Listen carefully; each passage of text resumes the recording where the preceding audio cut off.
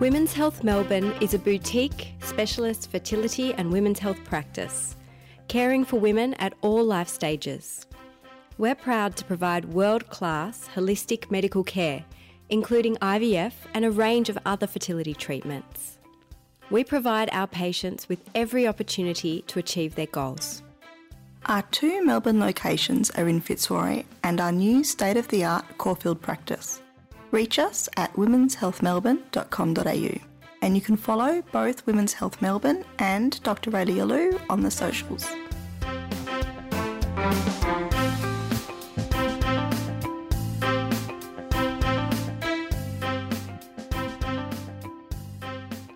Confused about fertility and trying to get pregnant? Want to know more but don't want to flag it to the world? Welcome to our podcast, Knocked Up. I'm your host, Geordie Morrison. I have no medical background, but I'm a 40-year-old woman who has gone through freezing her eggs. And I'm joined as always by Dr. Raelia Lew, a CREI certified reproductive endocrinologist and infertility specialist. We started this podcast with the aim to provide easy to understand information on hard concepts relating to fertility, infertility, and all aspects of women's health. Today we welcome back Dr. Zipporah Ben-Harim, our lead gynaecologist at Women's Health Melbourne. And Zippy is back to talk about one of her most frequently seen issues, which I'm going to call heavy periods, but Raelia and Zippy probably have another name for. Yes, the official name is menorrhagia. There you go, menorrhagia. Rage is probably accurate. So menorrhagia goes under the umbrella of abnormal uterine bleeding. So the bleeding can be during the period and then it's menorrhagia, and not during the period, and that's a different topic that we can discuss as well. Yeah, so if it's not during your period, we call it dysfunctional uterine bleeding. And this is something that presents itself quite frequently. So what is it? What defines heavy bleeding? So heavy bleeding has two aspects. One is more objective and the other one is more subjective. Just to comment on how frequent it is, it's 1 in 3 presentations to outpatient or office gynecologist. With regards to the objective one, when the bleeding causes iron deficiency and anemia, that's an objective measure of heavy menstrual loss.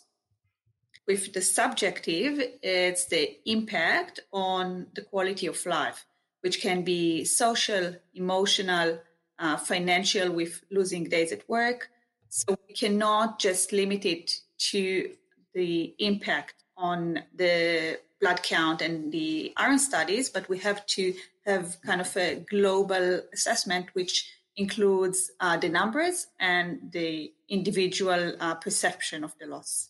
Yeah, and women can have events like flooding where they go out and, kind of have to, in a difficult scenario, change their outfit because they've suddenly had bleeding that's, gone everywhere. So that in itself, those kind of events are very difficult to cope with. Even if the iron studies are normal and they manage to keep their hemoglobin up, that would be very upsetting for a woman. Yeah, so I've seen women that don't go out on the heavy days of the period because of the fear that they will be caught unprepared, and they will have this flood that will go through double protection, so they just avoid going out on the heavy days. You've both mentioned iron count, so that would be one of the medical effects of heavy periods, is it can affect your iron levels?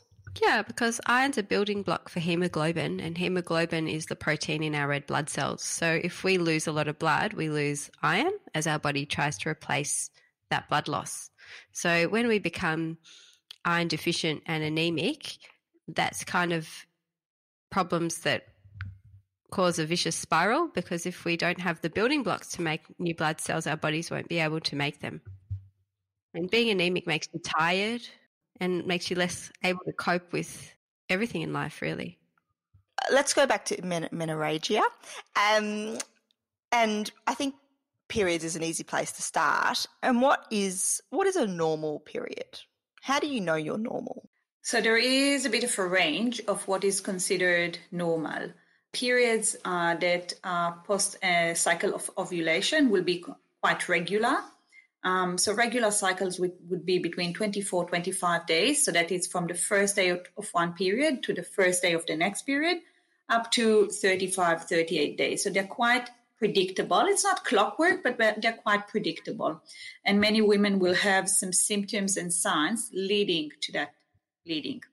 28 days is an average. So women think you have to have a 28-day cycle, but what Sippy just said is 100% correct, that there is a massive range of what's normal and that we are not machines. We don't have the exact same cycle every month.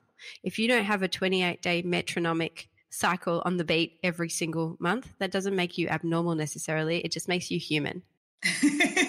Yeah, 100%.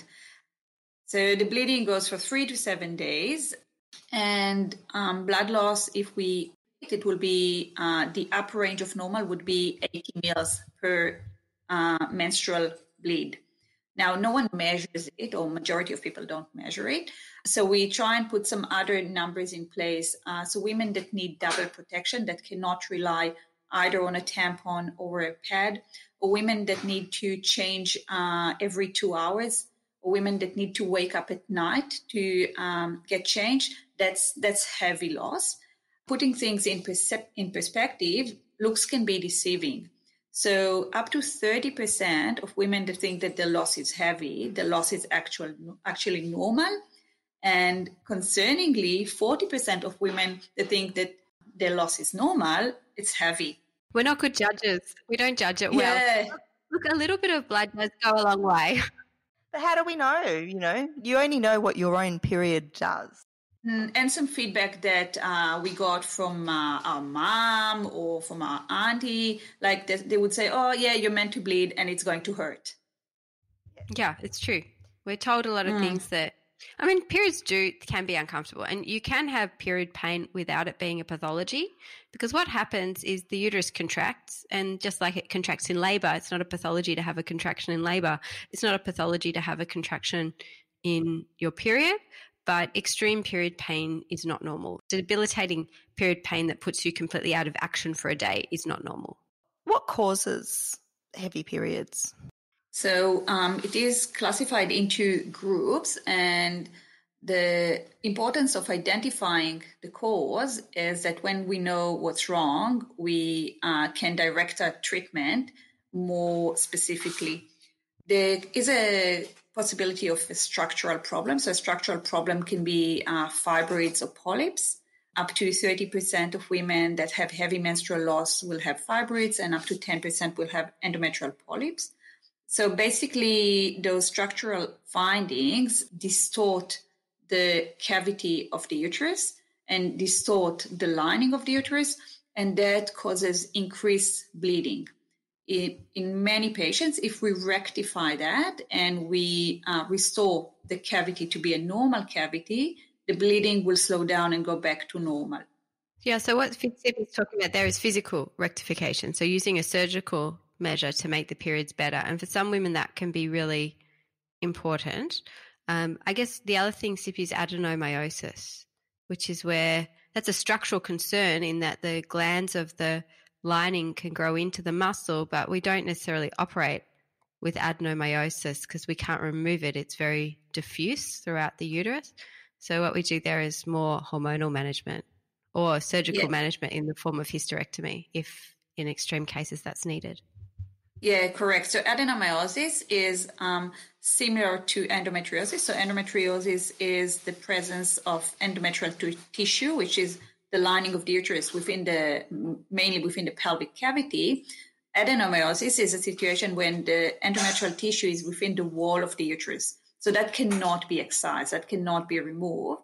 And we use hormonal suppression similar to what we do with endometriosis to try and suppress the endometrial tissue, the tissue that is inside the uterus, so inside the wall of the uterus.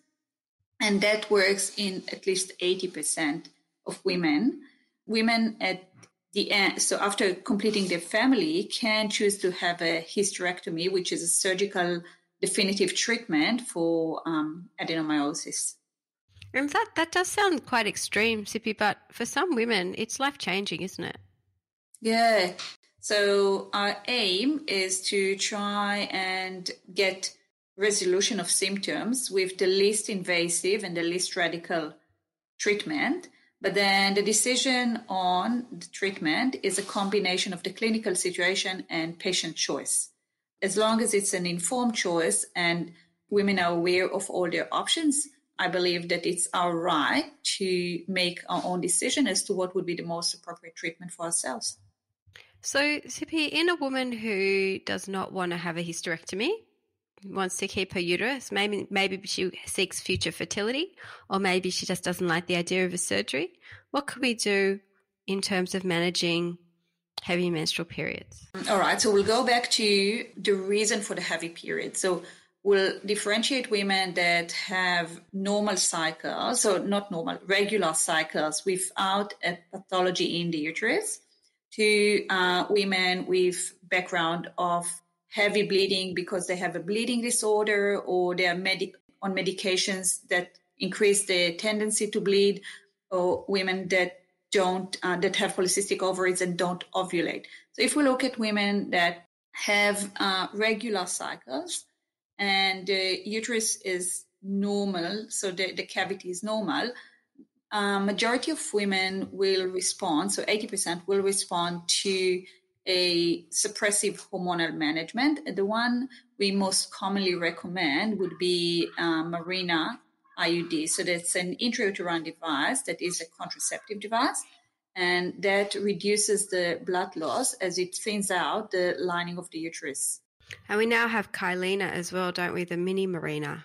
Kyleena can last for 3 years. The advantage of the Kyleena is that it's probably easier to insert in young women who have not had kids yet. The downside is that the control of bleeding is not as good as the one we get with the Mirena. I guess that makes sense because the dose is higher on the Mirena. So we talked about removing polyps and fibroids to try and improve heavy menstrual bleeding. Do you want to talk about how we do that? Well, let's talk about polyps and fibroids separately because they're not quite the same. The initial diagnosis should be suspected on an ultrasound. As part of the investigation for heavy menstrual loss, we'll get a good quality pelvic ultrasound with a preference to get an internal ultrasound, a vaginal ultrasound, because that gives more accurate information.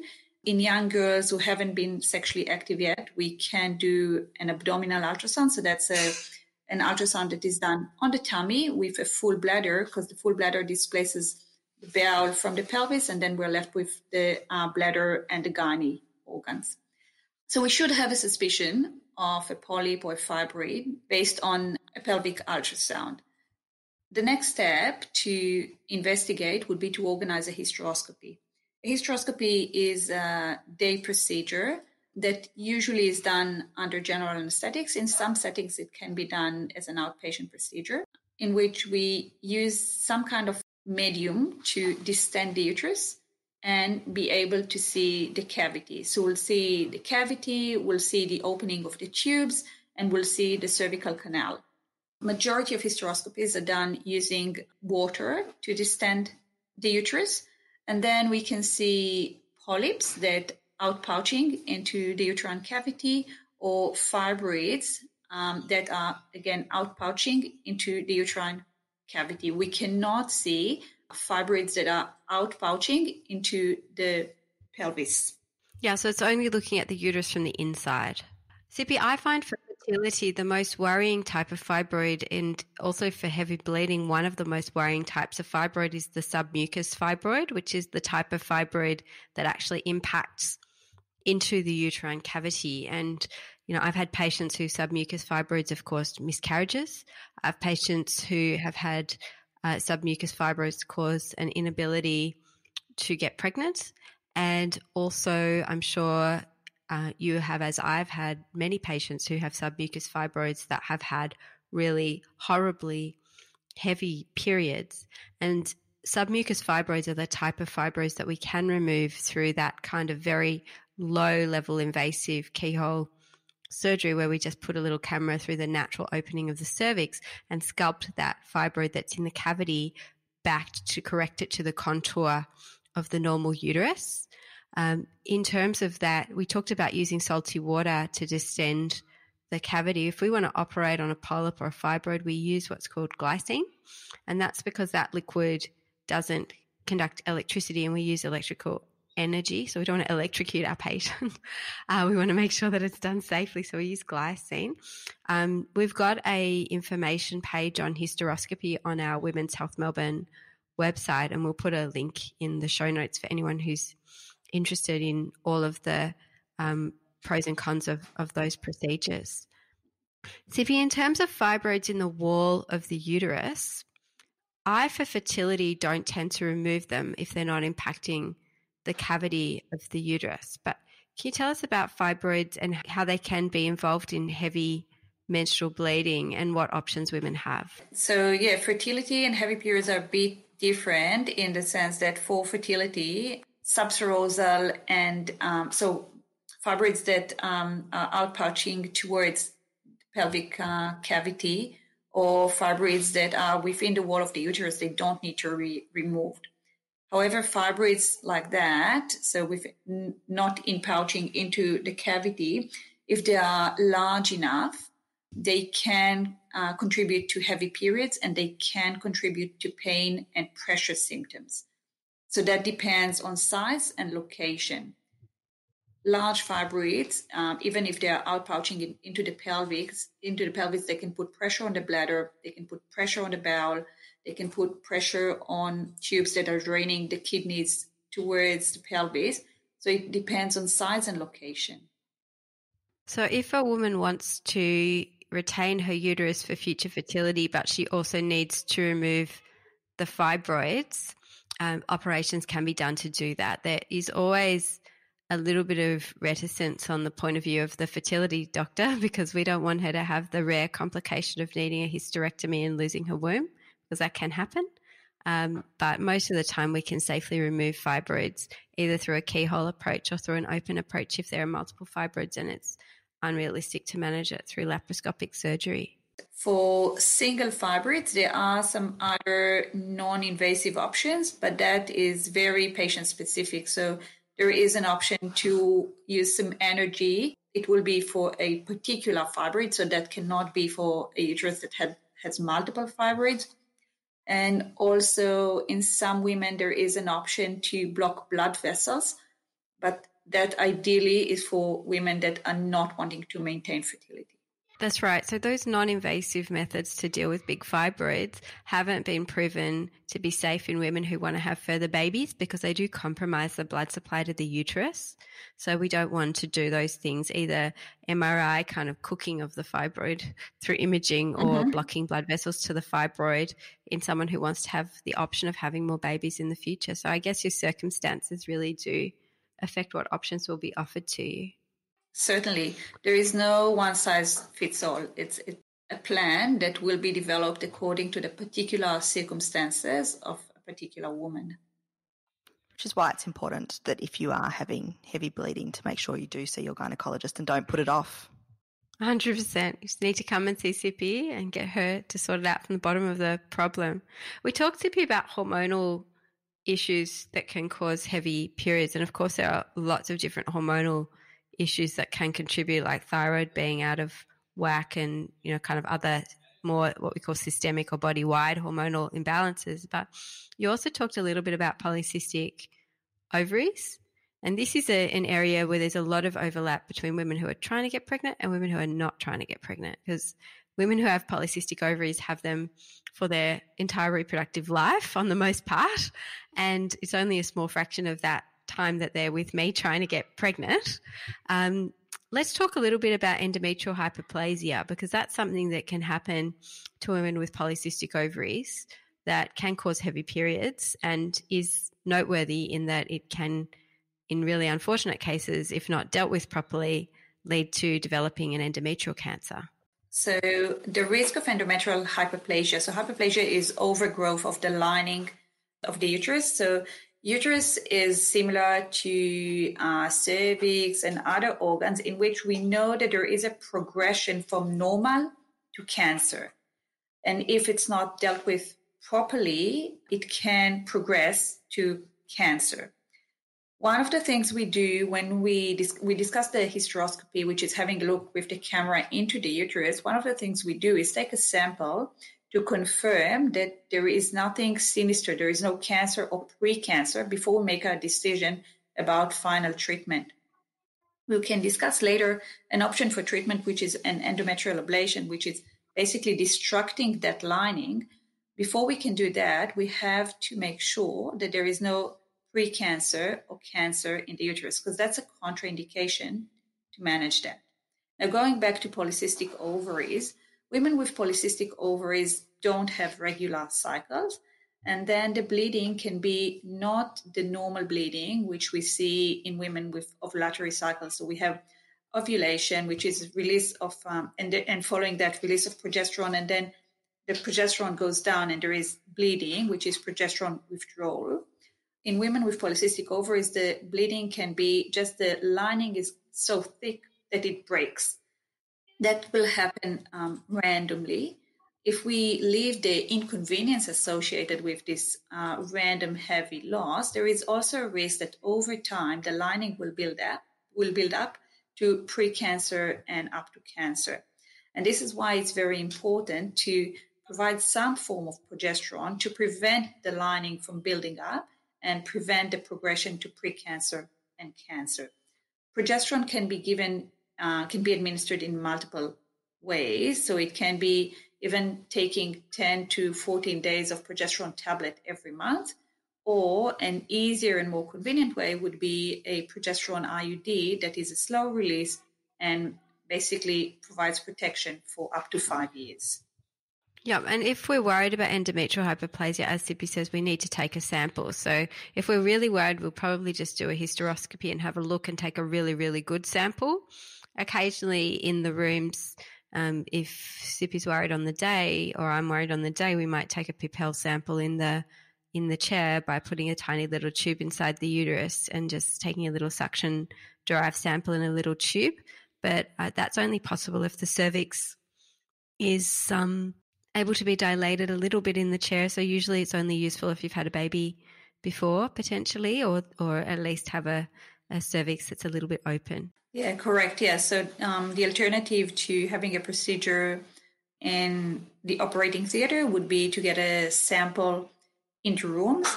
The advantage is that you don't need to go to theater. The downside is that we miss out on the ability to have a look and see how the cavity looks inside. And we cannot get as much tissue in a Pipelle, the one we do in the office, as we can get in the operating theater. Yeah, and in the theatre we can have a look and see which area we want to sample. So we have a visual alignment of which area we want to sample, whereas with the Pipelle it's a blind sample and it's a small sample. I do Pipelles in the rooms, Sippy, most often for what we call endometrial receptivity array, which is when in fertility I'm looking to see if there's a kind of a mismatch between when we want to put an embryo back in IVF and when we're actually receptive. So just going to how useful Pipelle is, the sensitivity is 97%. So it's still quite high. So if there is a normal Pipelle, it's very unlikely that there is something sinister going on, but it's not zero. So if we're clinically concerned, even if the Pipelle is negative, we'll have to continue with having a look and getting a larger sample that maybe will be visually directed. So it's gold standard. It would be considered a hysteroscopy. Yeah. Yep. And look, it's one of those things, you know, if your gynecologist is worried about you, it's better to be safe than sorry, especially if we're worried about something like a cancer or a pre-cancer. So if it's been recommended to have a hysteroscopy, there's a reason for it. So very important to rule that out. So Sippy, you would always do a hysteroscopy before doing what's called endometrial ablation. So endometrial ablation is something that I'm sure, do very often, but I do very rarely because most of my patients want to have a baby. So the last thing we want to do is burn the lining of their uterus. But it is quite an old technique that has been modified in recent times. And it is relatively effective in terms of removing the stem cells that regenerate the period lining every month. The endometrium is the tissue that we grow to be receptive for a pregnancy, and that sheds every month with your period. So if we kill the stem cells that make that lining, then women would, in an ideal world, become what we call amenorrheic, which means they don't have a period. In the real world, sometimes it works partially, sometimes where they can have a much lighter period as opposed to no period. Can you tell us a bit about the various techniques of endometrial ablation and how successful that technique is? Yes, so endometrial ablation is a procedure, as you said, in which we destruct the lining of the uterus. So the lining of the uterus has two layers. It has a very basic layer and the one that grows every month, grows and sheds. With an endometrial ablation, we're basically destroying the two parts, the superficial one and the deep one. So it shouldn't regenerate. The endometrial ablation, there is a traditional one, which is the one we did until probably 20 years ago, and the newer models. The traditional one was using electrosurgery to basically go step by step through the uterine cavity, and similar to a curette in which we just go step by step. In a similar way, just with an electrical current, we cook the uterus from the inside. This procedure is quite effective. However, it takes a bit of time, or not a bit. It takes time, and many gynecologists nowadays don't do it. The reason we don't do it is that over the last 10 to 20 years, that has been replaced by a different technique or a different concept. So the different concept is that now we use devices that just globally spread into the uterine cavity. So we need a normal uterine cavity, and using different sources of energy destruct the lining of the uterus. That can be heat, that can be freezing, that can be microwave energy. The different instruments that we have different success rates and different time of treatment. The one that is most commonly used is the NovaSure endometrial ablation. That's the most commonly used in Australia. And that's a fairly quick procedure that uses microwave energy to cook, distract the lining of the uterus. Yeah, so the old way is sometimes still useful though in someone who has a uterus that isn't the exact right shape for those commercially fabricated devices. Isn't that right, Sibi? Yeah, correct. There are two options. We can partially use the old way to complete areas that were missed by the new technique, or just do the old way all the way. And the old way, I kind of I have the image in my head of like mowing a lawn. You know, when you go up and down the lawn and you do like one strip at a time, that's kind of the old way. Or use a rollerball diathermy or a loop diathermy to kind of do one strip of endometrium at a time, like we're mowing the lawn. And, you know, kind of I think more of the microwave device is more like dropping a nuclear bomb in the uterus. Like just goes boom. That's the whole thing in one go. Yeah. So what's the success rates then? Would it be the atomic bomb that's the highest success rate? Success rates are quite high. So success rates are over 95%, but it also depends on what you define as success. So 95 to 98% of women will be happy with the outcome. 90 to 95% will have no periods at all, and the rest will have lighter periods. If this is an alternative to a hysterectomy, you're thinking, okay, how likely are we to avoid a hysterectomy? Over 95% of women that have an endometrial ablation will be able to avoid a hysterectomy within the next 5 years. So if we do it to someone who is in her late 40s, it's very likely to work and save a hysterectomy. That's a really important point because our hormones evolve as women, and the average age of menopause when we stop having periods because of hormonal reasons is 51. So sometimes if we're having bleeding that's more of a dysfunctional nature because our hormones are going a little bit crazy in the perimenopause, sometimes we want to kind of, you know, tide a woman over until those periods naturally stop. And we do that often to avoid a surgery if she doesn't want one. Yeah, and it's less likely to work with younger women. Sippy, we've covered menorrhagia. Yeah. But you also mentioned dysfunctional bleeding, which is when you bleed outside of your period. So this is not spotting. This is more heavily bleeding? It can be anything. So it can be from spotting to bleeding, and it can be from anywhere in the gynecological system. So we need to thoroughly examine and make sure that there is nothing abnormal in the vagina, that cervix looks normal, that pap smear or cervical screening, which is nowadays is up to date, that whether the bleeding is related to sexual activity or not related to sexual activity, and if the uterus is structurally normal or abnormal. So the whole genital tract needs to be investigated. Yeah, and we particularly need to exclude cancer and any nasty cells anywhere in the genital tract, and also infection. Some people have abnormal bleeding because they might have an STD, STI, like chlamydia, for example. So there's lots of special tests that we need to do. Yeah, we need to exclude an infection. Yeah, now going back to the previous topic, we need to exclude a bleeding tendency. That will be more prevalent in teenagers, in women just starting having their periods. That could be the presenting sign of a bleeding tendency. So a very common one is called von Willebrand's disease, which is a genetic tendency. So women with a history of heavy periods in their mum or in their grandma or in their aunties can also present with that. And that's really important for us to know for their medical life moving forward, because anytime they have a surgery or if they need to have any dental work done, and particularly when they have babies, you can actually provide them with factors that stop them from bleeding heavily. And that specific management would usually be done in consultation with a haematologist, but we have to know what the issue is in order to refer and look into it further. So going back to heavy bleeding or bleeding in general, not during the period, the management depends on the source, on the cause of the bleeding. Again, identifying the cause is very useful in targeting the treatment.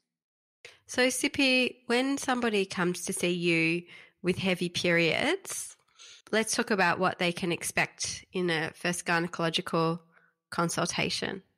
So as in many other specialties, it will start with taking a good history and understanding what's going on. Then a gynecological examination. So we have a look, and then we have a bit of a feel of the uterus and the ovaries. If cervical screening is not up to date, we need to complete cervical screening. And the next step would be kind of in three directions. So one is we need to further investigate to see what's the cause of the bleeding. Two is we need to put some measures in place to slow down the next bleed. And three, we need to assess the consequences of the bleeding, which means we need to organize a pelvic ultrasound, or we can do it bedside in the rooms, to try and exclude anything in the uterus like a fibroid or a polyp that contributes to the bleeding or that causes the bleeding. We'll organize some hormonal studies, so we'll exclude thyroid and other contributing endocrine disease, and we'll get a blood count and iron studies to assess the impact of that loss over time. So those tests take a little time to come back, but they're really important so that we can synthesize all the information and make a diagnosis that is accurate and addresses that woman's problems and concerns. And I guess on the review appointment, once we've got all that information, we can expect to formulate a plan of attack and, offer a woman different options in order to best suit her desires and needs, and also achieve the goal of a healthy, regular period. And interim, while we're getting all those tests organized, we can put some measures in place to slow down the next bleeding. So we have some tablets, either hormonal or non-hormonal, that can help us slow down the loss. And that would be tranexamic acid, which is a medication that prevents clot from disintegrating. Anti-inflammatories like Ponstan or Voltaren, which again help with the bleeding and with the pain. And if it's not contraindicated, we can use progesterone, which will also help to slow down the bleeding. So whilst there might be a longer term, more permanent fix, there are some things you can do in the short term as well. Yeah, certainly. Thank you so much, Zippy, for joining us today. Looking forward to having you back for another one of your requests. We've got a few for you. Send them through, everyone, if you have anything. We just had a recent listener request for ovarian cysts, Zippy, so I thought we could ask you to come back and talk about ovarian cysts with us. Yep. As our next episode. Yeah, easy. Thank you so much. Pleasure.